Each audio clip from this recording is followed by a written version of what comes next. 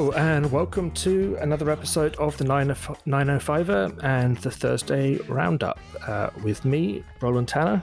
I am Joel McLeod. And today we've got a couple of stories involving, well, a bunch of people. In fact, both involving former leaders of the PC party, interestingly enough. But anyway, the first one is Patrick Brown, who is currently the mayor of Brampton. And, well, there's a lot of interesting stuff going on in Brampton and potentially some interesting stuff going on nationally with Patrick Brown. So, Joel, what's the latest with our favourite mayor? He's somebody's. So the rumor mill is that sometime this week, Patrick Brown is going to announce formally that he is going to be running to replace Aaron O'Toole as leader of the federal Conservative Party. Yeah, it's kind of shocking to me that that Patrick Brown would leap to the federal scene. It just seems to be a bit of a kind of leapfrog of let's jump from provincial leader of the provincial party, got in trouble there, so I'll go jump in. I'll settle my boots in the municipal waters for a term or two, and then I got this opportunity. I'm going to go jump back into the federal scene. Whether or not he'll be successful, I have no idea. I think the federal Conservative Party is a mess right now, so his chances are probably fairly decent if he just works it. What I find more interesting is the fact that he's leaving a bit of a mess behind in Brampton. To say the least. Yeah, I mean, all the news out of Brampton lately is to do with Patrick Brown's management / mismanagement, alleged mismanagement of Brampton City Hall, the firing of the chief executive, David Barrick, the cancellation this week in what was apparently a highly contentious and colourful council meeting, the cancellation of Brown's wanted project to bring a university to Brampton. And the city spent a whole bunch of money, twice as much money as the council had actually said it could spend, on doing some various preliminary studies on the university before they worked out that actually there ain't no university coming to Brampton anytime soon, which a lot of people probably could have told them before they even got out the door. But I mean, if anybody wanted to listen to this week's edition of the Pointers podcast, which is called "What's the Point," we'll hear far more detail on the full background of that story. But you can agree with the Pointers' perspective or not, and they're certainly extremely critical of Brown. Even if you take that out of the equation, Brown's been mayor of Brampton for 3 and a bit years, and it was like, how insulting is it for someone to run for mayor of Brampton as his third choice after getting booted out of the PCs, and then having Doug Ford take away the region of Peel chair from him, which was meant to be elected, and taking that away in an act of spite. So his third choice was Brampton City Hall. And as soon as he can get his self out of Brampton and on a job that he obviously thinks is more suitable to his abilities, he's out of town. So it's incredibly insulting. Plus the fact that while he's been in Brampton, he's made a huge dog's breakfast of it, as far as I can see. He hired people he shouldn't have been hiring, who were already under clouds. He had this crazy university project, which I think I mentioned before. The number of cities, small cities, which have... and the mayor has their university project because they want to be a big grown-up city, which go nowhere very fast, and you end up with a couple of institutes or something stuck away on a highway. It adds very little to the city. It's empire building and legacy building of the worst kind. I mean, the problem with this is the fact that he hasn't answered for these questions to the people. I mean, maybe he's completely justified. Maybe he made the best calls that he made. Maybe that's the case. Maybe all the assumptions of him, of the nepotism and cronyism and all that stuff, maybe it is completely overblown and what have you. But here's the thing. He hasn't answered to the people for it. He hasn't gone back to the people of Brampton and said, I want another term as your mayor. I want your blessing, so to speak, as mayor to continue with my plan. It strikes me as completely opportunistic to, his third choice he's not even from Brampton. That's the thing. Originally he's from Barrie, Midland, that part of the province, and he, all the elected jobs there were all already taken. So I'm going to go. A buddy says I can go run in Brampton. He does, and he wins. Great, wonderful. But, and this was something you and I mentioned to you before we hit record, was that Patrick Brown has never faced the consequences of any scandals in his career, which I think is telling. Like you love him or hate him. You're looking at Justin Trudeau. He has faced scandals, and he has gone back to the people time and time again and say, elect me, elect the Liberal Party and put me in charge of things. And the people have answered and said, okay, we will. You can agree with it or not, but those are the facts. Justin Trudeau had the infamous blackface scandal and allegations of misconduct with a female reporter out in BC that were not, in some people's minds, they weren't resolved adequately, and that's true. However, he did go to the people in an election and say, "Give me another shot," and the people did answer and say, "Yes, we will." Again, you don't have to like it or love it, but those are the facts, and you can't dispute them. Patrick Brown has never gone to the people and say, "Judge me for my scandals. I will face the public the public judgment." He wins the provincial leadership and it comes out pretty much on the eve of the provincial election very publicly, and he's forced to resign by his own party, and that's how we got Doug Ford. He's never had to go to the people of Ontario and say, "Judge me on that. I will stand by my record, and you judge me on that." He's never had the opportunity to do that. Now we actually have an actual, quite possibly a question of financial malfeasance at Brampton City Hall. That's still to be proven or disproven, but that the people won't have a chance to say, "Well, we'll judge you on it." There's something very troubling about it as a character of a person who, the minute they get into a bit of hot water, a sticky mess, they don't answer for it. Either, to me, it's a sign of guilt, that you're not willing to face the consequences of your action, perhaps. I mean, I think to be fair to Patrick Brown, he might well say that given the chance, he would have defended himself at an election as leader of the PCs, but his own party wouldn't let him. Now, he resigned, sure. I think some people would say wasn't really a resignation that was freely made. It was it was more of a palace coup than a resignation in a lot of ways. But it's certainly true that he seems to skip. His interest in, well, I would just put it this way. Let's just put it this way: that if I was a citizen of Brampton, I would be feeling pretty cheesed off right now, and I would feel pretty kind of conned. That it's like, okay, if you're going to run for mayor of the city as a last minute choice, have the decency to stick around for at least a term before you try and get hired at another job. I mean, does he have much chance with the CPC in their current state? Seems to me like he'd be very much a second kick at the can of Erin O'Toole. That what Erin O'Toole did with the CPC was exactly what Patrick Brown tried to do with the PCs, which was to sort of take them to the left, having won by going to the right. Abacus polling released their preliminary research on potential running mate or candidates.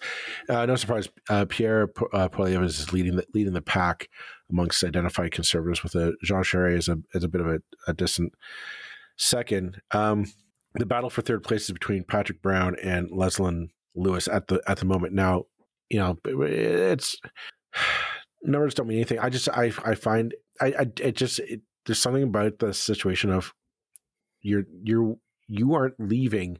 It's not as if you can say, I served a full term in Brampton. I've done my work. I've left it how I wanted to be, and I am moving on to better pasture. That's fine. That's been done before, but that's not the case. Like what he wanted to do is the fact that he wanted to bring a university to Brampton. That's right now it's a failure. If he resigns now to run, it's a failure. And the important thing, which I think we can, so just to explain to people a little bit more about what's been going on at Brampton. As I understand it, via the Pointers' excellent, investigative journalism, basically, that they've been doing for the last 3 years, when you see how things were being done under David Barrack as Patrick Brown's kind of man at City Hall, if you like, as a city manager who traditionally has the most power on a day-to-day basis as the chief executive of a city. What you see is everything happening backwards. It's like, so city halls don't work like government, like provincial government or the federal government. The power lies with staff, but they have to get permission from council. Whereas you have, if you have the cabinet or the the government and the cabinet at other levels of government have huge discretionary power to do what they want, having won the election. They don't have to go to Parliament each time they want to write a check. You kind of do it at council level. So if council says you've got $500,000 to spend or $250,000 to spend on this, you can't then go and spend $500. You can't do that. That's against the law, as far as I understand it. It's very dubious that things were being done before council had even met. Checks were being written before they had been given the permission by council. Everything's been done backwards, which just shows the complete contempt that was held by Mr. Barrack, apparently, and by implication, Mayor Brown, for the way that City Hall works. I mean, either complete contempt or complete ignorance. I mean, it could be either. It could be that they're just that stupid that they didn't actually know how City Hall is supposed to work, and that it is fundamentally different from provincial and federal politics. Perhaps we'll give them that the benefit of the doubt, maybe, but that just means they're idiots, not that they're corrupt. Either way, it's something that the people of Brampton should have a chance to voice their opinion on. If they want to say no, we'll give you, everybody makes mistakes, and Mayor Brown will give you another shot. That's the prerogative of the people of Brampton. They're not going to get that opportunity, and there's something about that is. Well, they may get it assuming Mr. Brown loses the leadership. Well, but the question is, if how does he run for leadership and be mayor of Brampton? If I was him, I'd say no. You're resigning as mayor so you can go campaign around the country to conservative ridings. I mean, you're gonna have to go out to Saskatchewan and Alberta to start drumming up support there. Pierre has done a stellar job right now going across the country. He was last in Saskatchewan, I saw. So how are you going to become mayor? Do your duties as mayor and decide, I'm going to go walk through the wheat fields of Saskatchewan? I have no idea. It's just it's a very, I think this is a very careless plan by Patrick Brown, and it's something that he ultimately, I think he's going to come back and it's going to bite him in the behind. But time will tell. Yeah, it's certainly. If it ends in the next year or so, his career will be a real footnote of underachievement in so many different levels of government. I mean, we forget that he started. He was municipal, then federal, then provincial, and then municipal again. Now he wants to be federal again. I mean, every level and achieving nothing at each one of them, apart from chaos. When we look at Brampton and.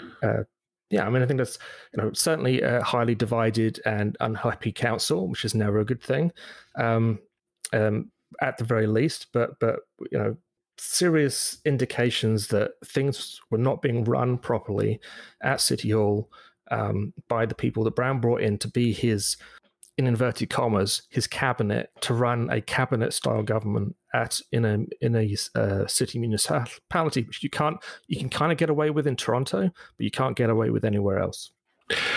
All right, let's take a break and we'll come back after this message from our sponsor. And we're back.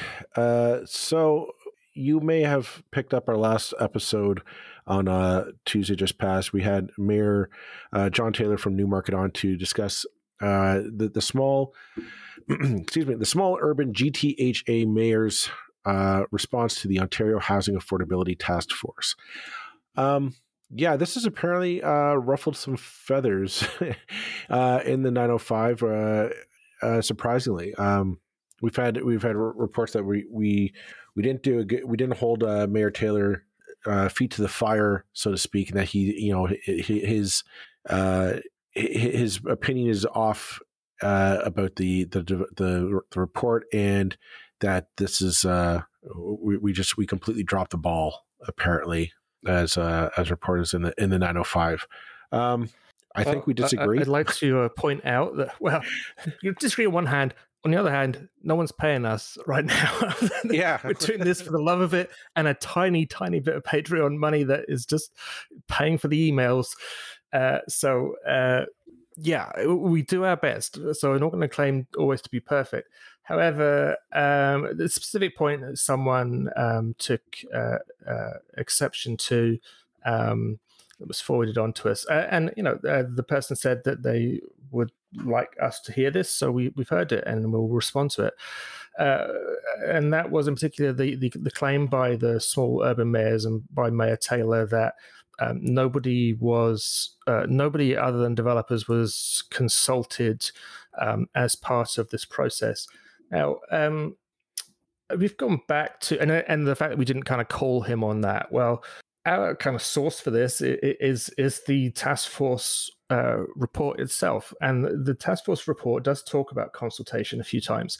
It talks about consultation in two ways. The first is consultation done at municipal level, which it universally suggests is a bad thing and should be got rid of. And I'm not really overstating that. It says basically consultation on development needs to be curtailed to extreme levels.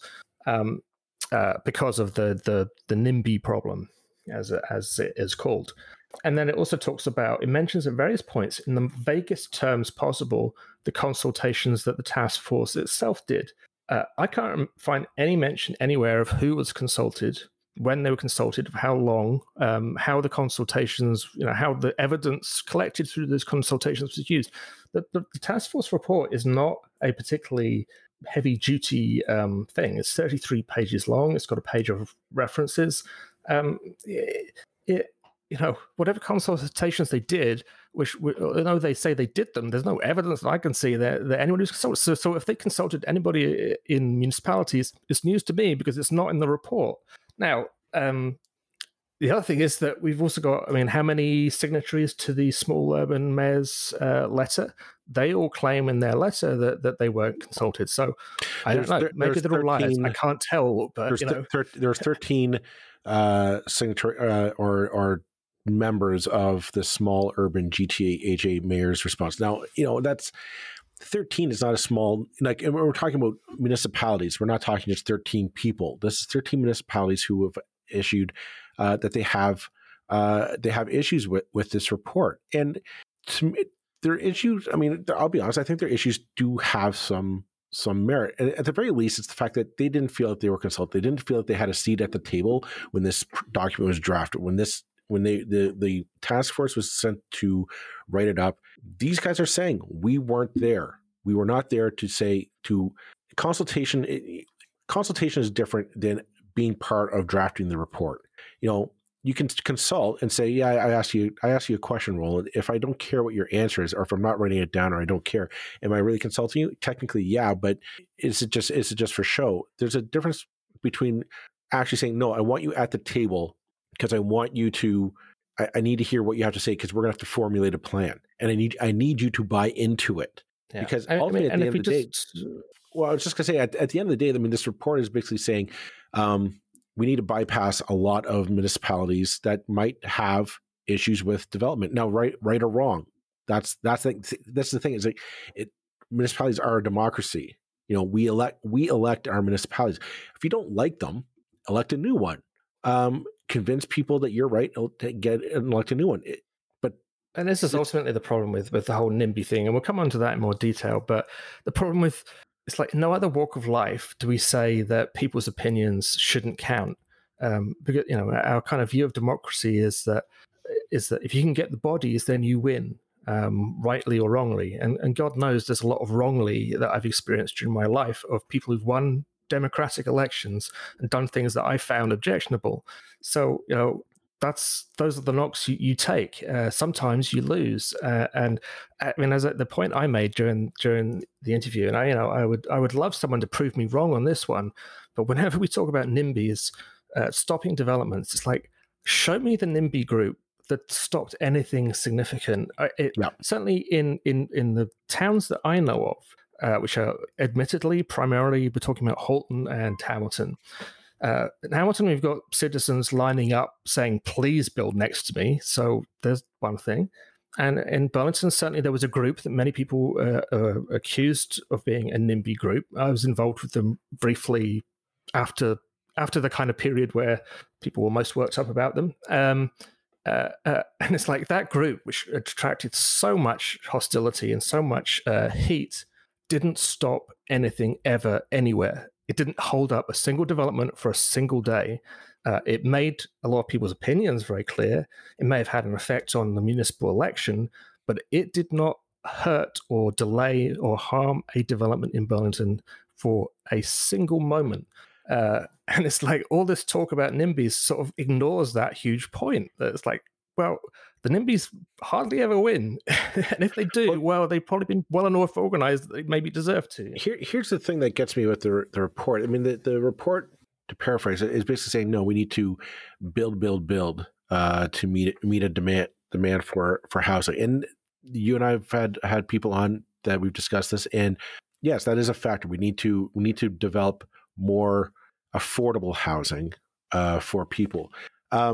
This report doesn't really emphasize the affordable part. It's just it's taking the market approach of, well, if we just build more, the market will sort itself out. And I feel like that's kind of like and I feel like that's kind of half the story, because the market kind of got us into this problem.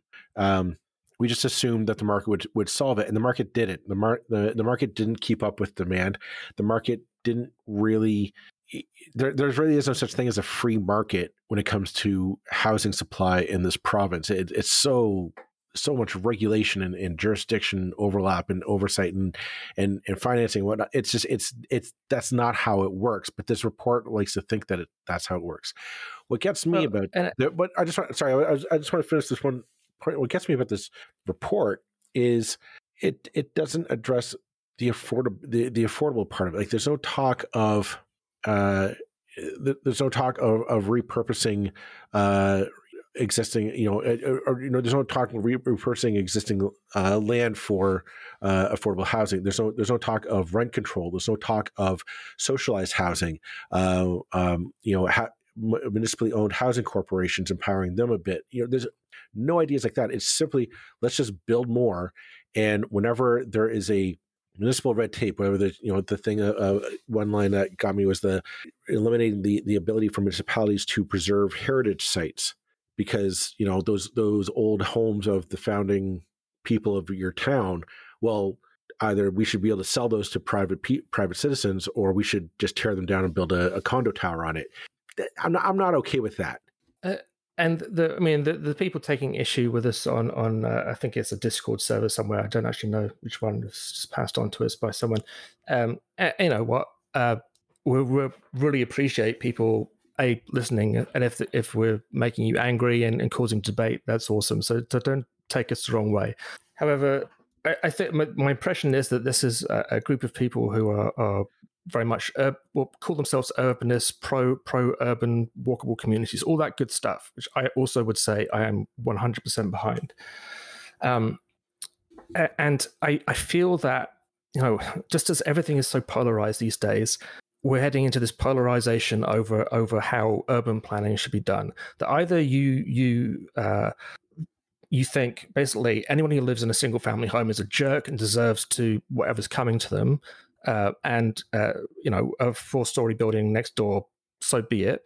If that's the price it is for building more affordable housing or more rental accommodation or whatever, or you're a developer, or you're the axis of evil that just wants to support the NIMBYs and whatever. It's like, no, I refuse to be put into either of those damn camps. That's not how I think there should be far more density that is available in those single family neighborhoods. Absolutely. Now, was Mayor Taylor less enthusiastic about that than I am? Absolutely. But he's a mayor and he has to answer to his constituency in a different way than I do. But the fact that he's basically saying, what's being suggested here has some good things in it. Everybody agrees about where we want to be, which is like more housing, more affordable housing, and more density and less sprawl. Like everybody agrees about those things. I mean, what other things in Ontario does everybody agree about than those? I mean, everybody's on the same page, and yet everybody is convinced that the other side of this debate are a bunch of blithering idiots. No, we can say that we want more housing and more density in single family home neighborhoods without saying just take all the rules away and let the developers do what the hell they want. I mean, that to my mind, that's going from one extreme to another extreme, and it will just it will never happen because no party will pass it. But B, it would talk about the law of unintended consequences. You will have so many unintended consequences from that kind of thing. Let's get away from this kind of thing. Whereas, unless you're 100% in support of A, you're against A. It's like no, I don't accept that. No, I think what we've been advocating for on this podcast has been more smarter development. That we do need denser living spaces. We need to have that flexibility of. We said the one thing good we both said it was good out of the report was the permitting of duplex, triplex, and 4-story structures, which is a good way to put more families. And that's the thing is that put like single family units into like a 4-story structure might be the way to go. That was good, but there's so many other ways to really approach this. Like we've said, like how do you make it a more egalitarian or utilitarian purpose? We need living space. Where are we going to put those public parks and or the amenities to life for the restaurants and all that? And just saying, just have a single the first floor has to be for commercial use. We could do better. We can just do better and actually imagine cities and communities that are built for the 21st century. That things of public Wi-Fi, public spaces that are communal spaces, more more socialized housing, not in specific neighborhoods, but in all neighborhoods, so that those who need the help are able to get plugged into the social pipeline. These are things that we need to start thinking about. And my issue with this report is that it sidelines all that. It is laser focused on development, build. That's going to get us out of it. And I say it's a part of it. It's one arrow in your quiver, but you need to look at it holistically, because just building all we're going to do is you're going to build. You're going to build some units that are still going to cost $1 million for a family of 4 to move into. Ultimately, this report is incredibly superficial. Like I say, it's 33 pages long. I mean, you couldn't open a sweetie shop or a candy store in a municipality with a 33-page document. You'd need about 330. I mean, I'm not saying that's a good thing, but I mean, this is not a detailed document. This is not a thesis. This is a leaflet. Mm-hmm. And let's just look again at the people who actually sat on this thing and who don't mention who they consulted, but who claim they did. So Lalit Agarwal, president of Manor Park Holdings, real estate development firm, developer. David Amborski, professional urban planner, professor at Ryerson University, so academic. So one developer, one academic. Andrew Garrett, real estate executive responsible for growing IMCO's 11 plus billion global real estate. So development industry. Tim Hudak, CEO of the Ontario Real Estate Association, development industry. Jake Lawrence, CEO of Group Head Global Banking and Markets, a banker, so academic banker, rest of developers. Julie DiLorenzo, self-employed, runs female-run real estate development company and one of the largest in North America, developer. Justin Marchand is METI, CEO of Aboriginal Housing Services. Well, okay, so not a developer as far as I can see, but involved in housing. Okay, maybe that's okay. Ian Underwood, CEO of Habitat for Humanity, which the mayor mentioned. So there's your kind of non-developer there. And then we have Dave Wilkes, who's the president and CEO of the Building Industry and Land Development Association of GTA Build, which is one of the most vocal pro-developer organizations you can find. Are you telling me this is balanced? Are you telling me that that the municipal voice had a serious kind of role in this? Don't pull the other leg. It's got bells on. This is a task force built to give a specific answer, and it got it in 33 short pages. I am hugely in favor of completely redoing the way we do development in this province. I would take the Planning Act, rip it up, and start over. Look at what's done in other parts of the world. I would be all in favor of that. This is just superficial, stupid nonsense with a couple of good buzzwords in, such as ultimately, it's good that we're talking about, gentle density in single family home neighborhoods. I'm really glad to see that. I think that's a good step. But all the other stuff, taking away the virtually non-existent protections we have on heritage properties in this province. It's crazy. This is no way to create legislation. Rant over. Yeah. Well, I'll leave it at that.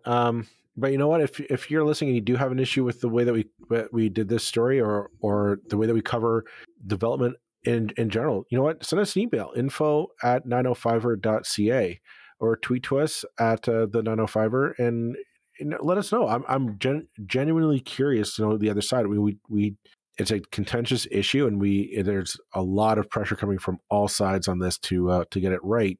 I think our editorial opinion on this is that this report just it wanted a justification to just build, and that's what this report gives. And it's an important part of it. We do need to build more, but we need more a more dynamic and a more outside the box thinking on this than just. Yeah. If I could just put one final thing in, it's like if you're an urbanist, if you want those walkable communities, if you want those non-car dependent communities with dense housing and townhouses and 3-4 story apartment buildings and plenty of affordable housing, all these great things, don't see the one small detail of something that you like the sound of in a report and think that therefore the report is good.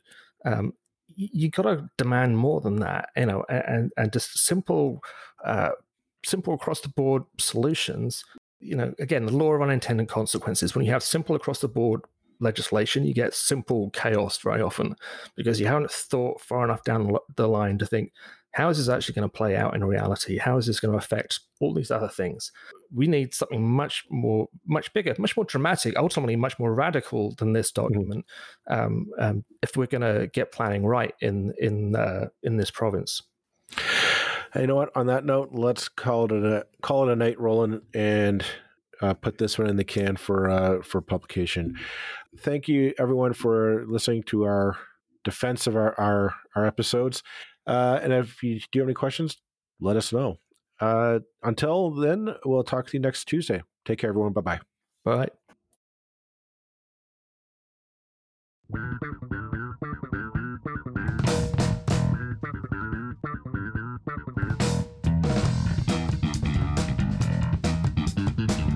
That's it for this episode of the 905er. Thank you for listening. As always, you can send us your feedback, thoughts, and concerns or ideas for future episodes to our email, info@905er.ca. We'd love to hear from you. You can help us keep the 905er going by financially supporting us through Patreon as well as PayPal. Visit us at 905er.ca and click on the support tab. As well, links are in the show notes for your convenience. Lastly, you can find us on social media. Search for _905er on Facebook, Twitter, Instagram, and LinkedIn. So long for now. See you next time.